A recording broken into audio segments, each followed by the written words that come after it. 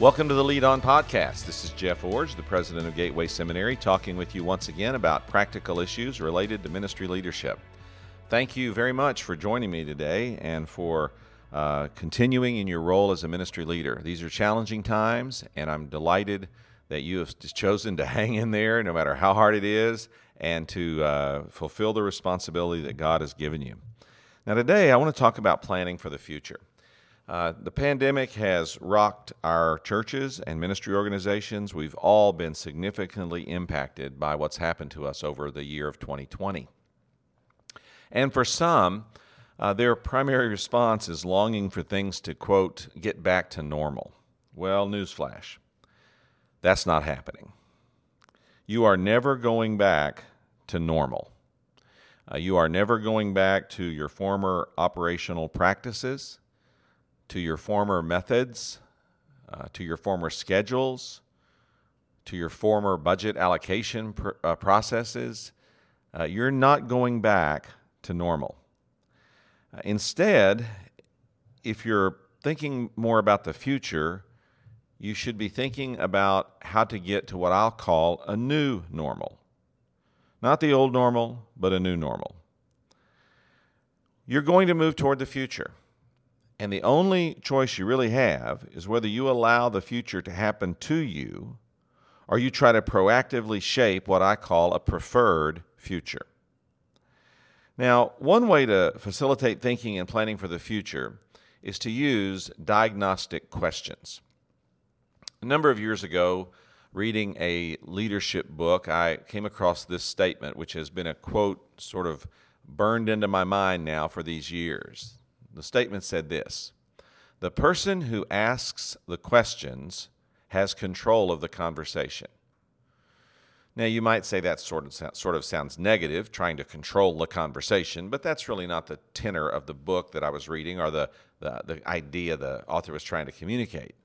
The point was the person who's asking the questions is setting the direction for the future and setting the parameters for the discussion of what needs to take place going forward. That's what he meant by control. But that statement riveted in my mind. The person who asks the questions has control of the conversation. And so I shifted some of my meeting, leading, planning from going to meetings to tell people what to do to instead having meetings with people that invited dialogue and asked probing questions that helped people to work on or process through the problems we were facing together. I learned to ask good diagnostic questions.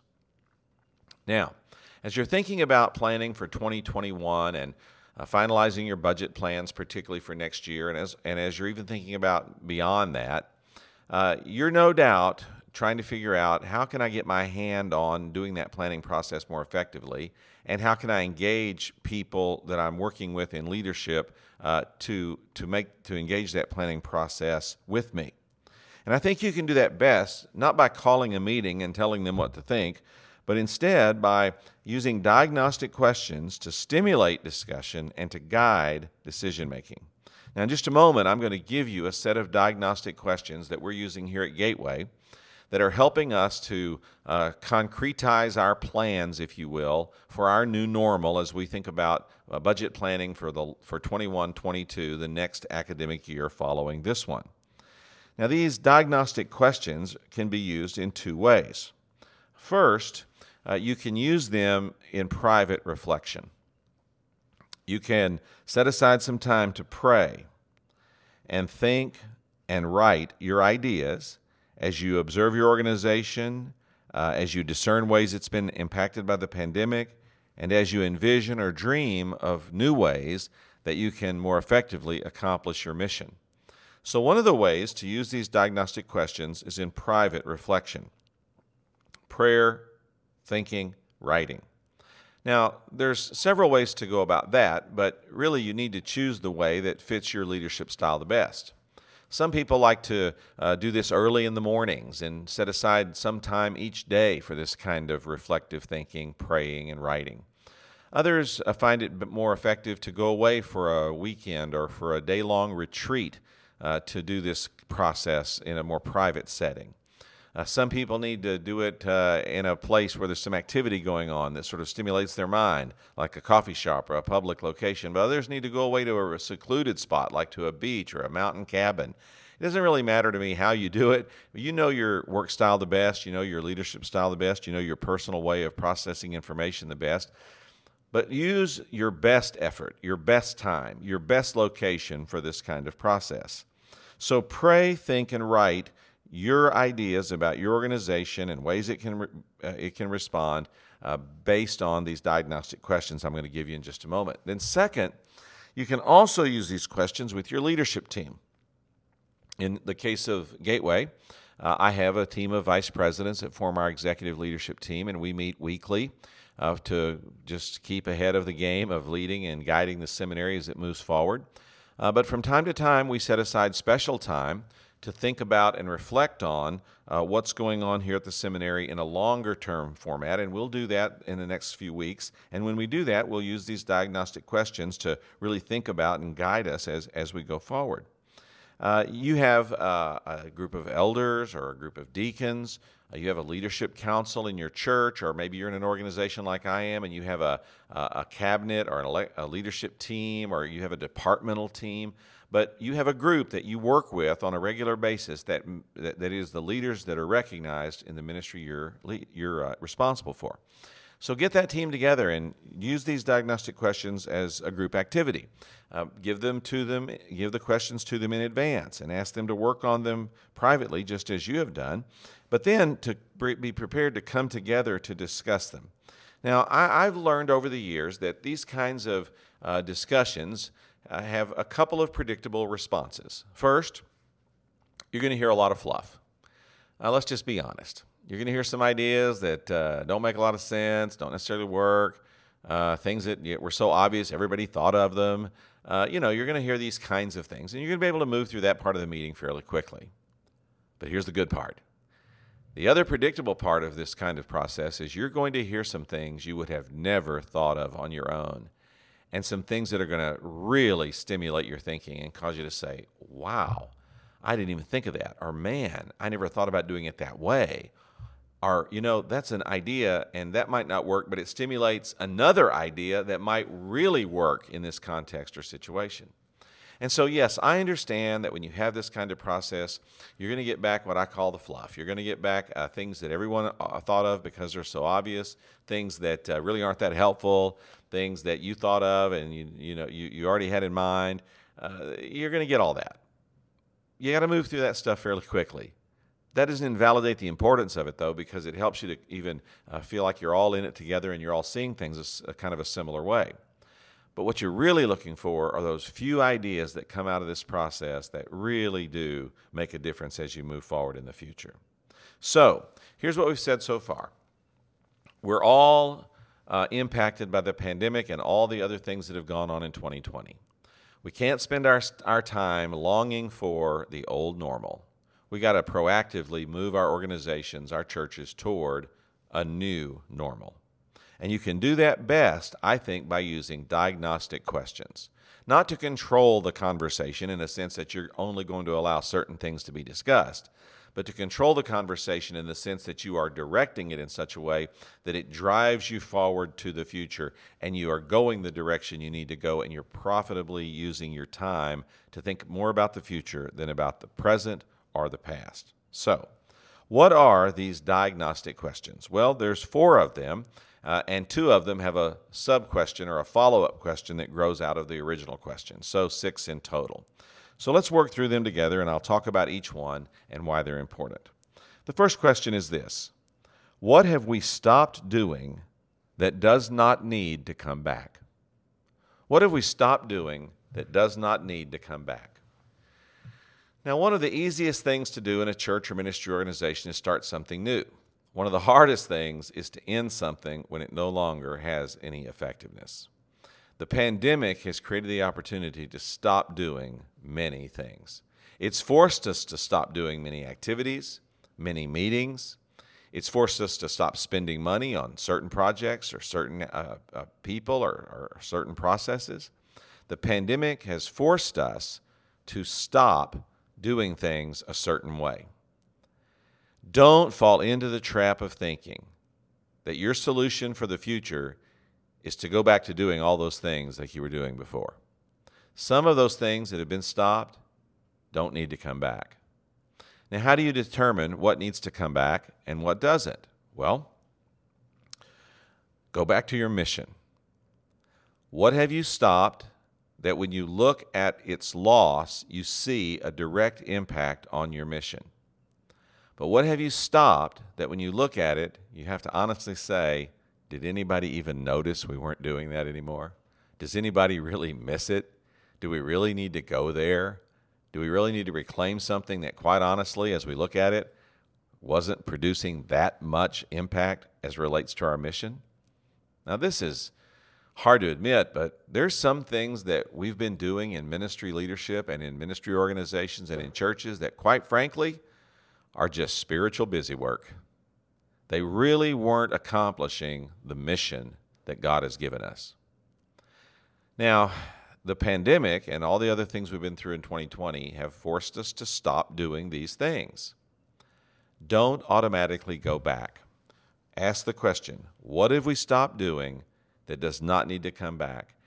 Identify those things and make the intentional choice to say, we are not going back to that program. We're not going back to that meeting. We're not going back to that schedule. We're not going back to that budget expenditure line item. We're not going back there because those things proved to not be essential to our mission, and we're going to move on from them. Now, you don't have to give a lot of reasons for that. If it doesn't fulfill the mission, it simply doesn't fulfill the mission. But you might be looking at things like, is this an archaic program? Is it something that has a legacy that really has exhausted itself? It's something that we have fond memories of, that it really isn't doing anything today like it should be. I mean, these are the kinds of things you want to ask yourself to help you sort out these things that don't need to come back. So the first question, what have we stopped doing that does not need to come back? And then have the courage to label those things and make sure that they don't come back. You know, one of the things we're looking at here at Gateway is during this pandemic, we've continued to try to recruit new students, and we've done a good job of that. We've had to do it in new and different ways. And one of the questions we're asking ourselves as we think about the future is, what old recruiting methodologies do we need to preserve? But what of those have we stopped that, quite frankly, we've learned really weren't that productive anyway, and they simply don't need to come back? So that's just one example for us. You think of the examples in your context and have the courage to stop doing those things that do not need to come back. Question number 2. What have we started doing that we must continue in the future? What have we started doing that we must continue in the future? Now, you've started doing things in new ways during the 2020, and you've started doing some new things that you've never done before. And so the question becomes, what have we started doing that we need to continue in the future? I'll just give you a couple of observations that I'll make based on what I see happening in the churches today. First of all, electronic giving is here to stay. I think that many churches shifted entirely to electronic giving during the pandemic, and that's not going away. And they've got to now learn how to do that really well, because electronic giving is going to be a part of our future. So that means you're going to have to rethink, what does the offering look like in a public worship service? What does training in stewardship look like when it needs to focus on and be centered on online giving? How much money do we need to invest in our technology to make sure that our online giving platforms are contemporary and up to date and accomplishing what we want them to do, and that they don't fail, because that would be catastrophic for us financially? What have we started doing that needs to continue in the future? One thing that I observe is electronic giving. It's here to stay, and you've got to work hard to make sure you're able to do it really well. Here's another one. Almost every church has moved into some kind of online delivery methodology during the pandemic. People who never imagined themselves being media personalities are now in dark studios speaking to no one except the camera and recording their messages and other things from their church for public distribution. That's not going away in the future. Now, I know some of you are thinking, oh, yes, it is. I want to stop this as soon as possible. I want to get back to having real church. Well, I think you should get back to having, quote, real church as soon as possible. But don't think that means you're going to be able to stop having a high-quality broadcast of your services, or at least of your message and additional aspects of your service as appropriate, broadcast to your church family on a weekly basis. Here's why. The pandemic has convinced many people that they should always have access to their church, to their worship service, to the preached message, to the announcements and information that's distributed on a Sunday, and even to the fellowship that they can achieve through a Zoom call or something like that. People have come to expect that during the pandemic, and they're going to expect it when it's over. There are still going to be people after the pandemic who work on Sundays, people who have to travel for their work, people who have sick kids, all kinds of reasons why people will not be able to access, by coming to your church building every Sunday, the public worship and public ministry that you provide. They're still going to expect to be able to access that, however, after the pandemic.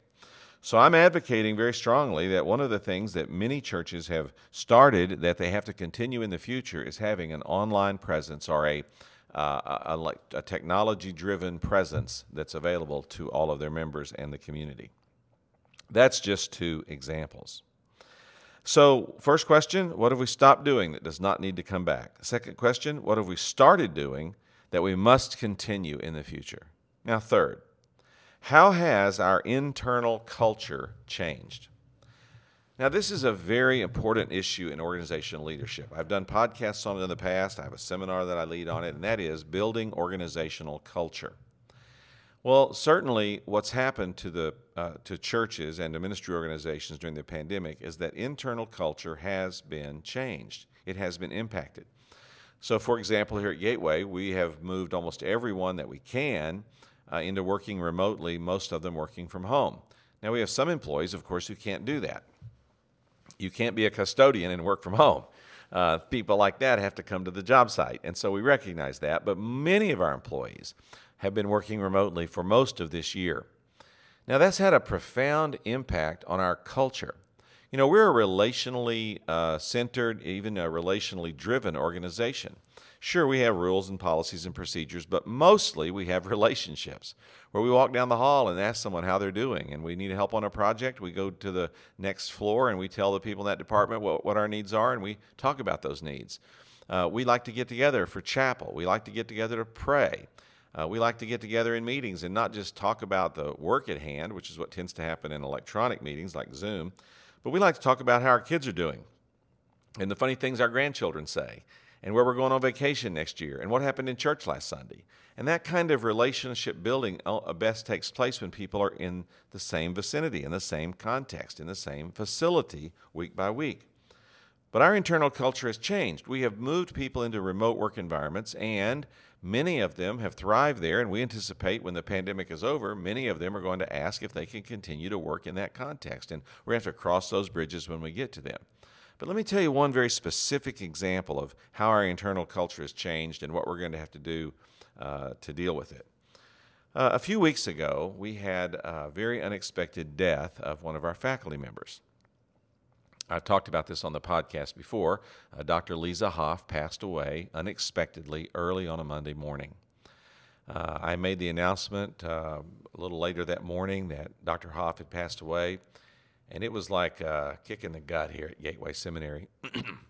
We had people weeping at their desks. Faculty had to cancel classes. In some cases, they were just too overwhelmed to try to teach. It was a really challenging time. But one employee, a full-time employee, came to me later that first day after I'd announced Dr. Hoff's passing, and he said, Dr. Iorg, I don't want to be inconsiderate or inappropriate, but I need to ask you a question. I said, okay. He said, I see everyone so distraught over the death of Dr. Hoff, but my question is, who was Dr. Hoff, and why is everyone so sad? And I realized that this new employee had come to work for us about the time the pandemic got started, and that he has not had the opportunity to meet face-to-face most of the employees of Gateway Seminary. Now, here's an internal cultural impact. We now have not one, but I'm thinking about several employees who've come to work for us in 2020 who've never seen any other seminary employees face to face except the ones that work most closely with them in their department. Now, sure, we do Zoom and we do all the things you can do in that format, but it's still not the same as getting really acquainted with people and getting to really know people. So that leads me to the second question of this, our second part of this question. How has our internal culture changed? And then the follow-up question is, how can we mitigate the negatives and accentuate the positives of those changes? One of the negatives for us has been this loss of relational connectivity and the inability to integrate new employees into our organization in really healthy ways. Now, that's a negative we have to mitigate. We have to find ways to overcome the negatives that brings with it, and we're working on those. But I also said the second part of the follow-up question is, how can we also accentuate the positives of those changes? Now, one of the positives that's happened here at Gateway is that because we've been having so many electronic meetings and because of the technology and the way those meetings are conducted, they naturally are much more to the point, and they're typically a lot shorter than our face-to-face meetings had been in the past. Now, this is a noticeable difference for us, and people have commented about it, that our meetings seem so much more efficient now. We seem to get to the point quicker. We seem to resolve things and move on. We're saving time, we're saving money, we're saving energy. That's a positive. So as we think about the future, how are we going to accentuate the positive? Does that mean we stop having any kind of electronic meetings and go only back to face-to-face meetings? It might. Probably not, however.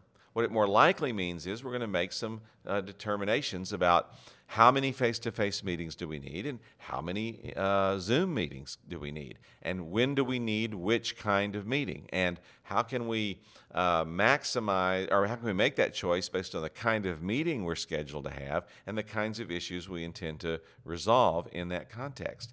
For example, if you're having a brainstorming session or a meeting where you're trying to introduce new employees or something like that, you're going to want to have that face-to-face.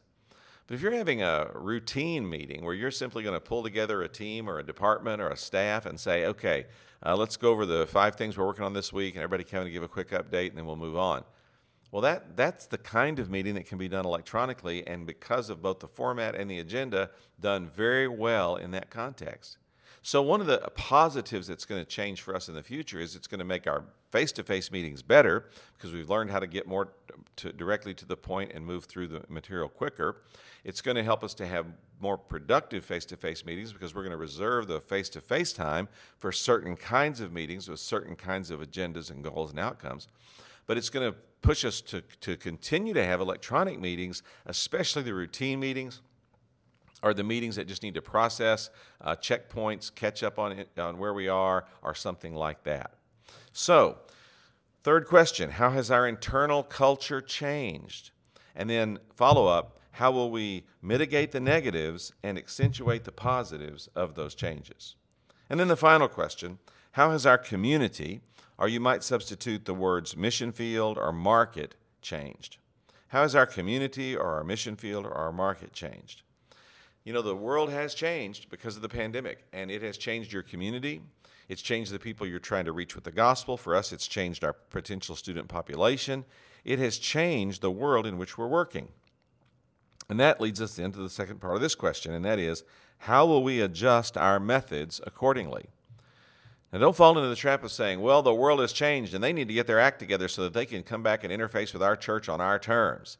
Or, man, the world has changed, and new students or potential students need to get with the program and figure out how to re-engage with Gateway because we're going to be just like we've always been. No, that is not the right way to think.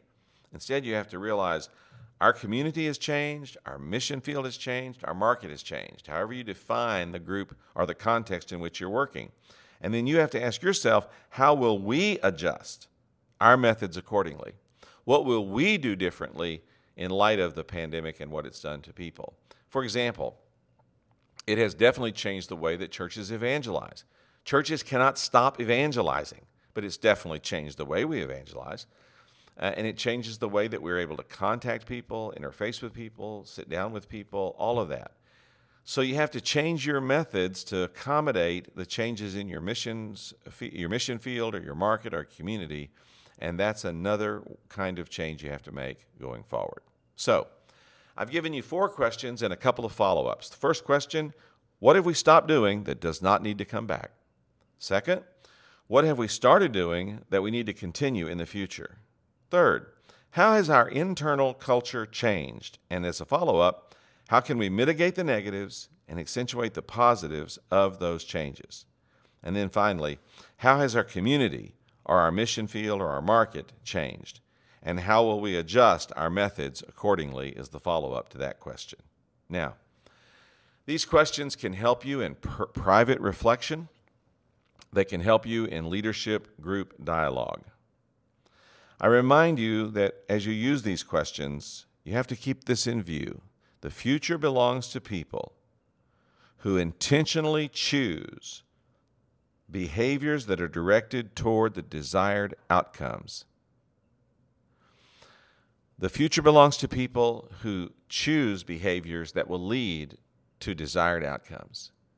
You cannot be passive right now as a leader. You can't say, things are so confusing, things are so disrupted, things are so chaotic, that I'm just going to sit this one out for a while and let everything settle down, and then I'll start to lead again. You can't do that.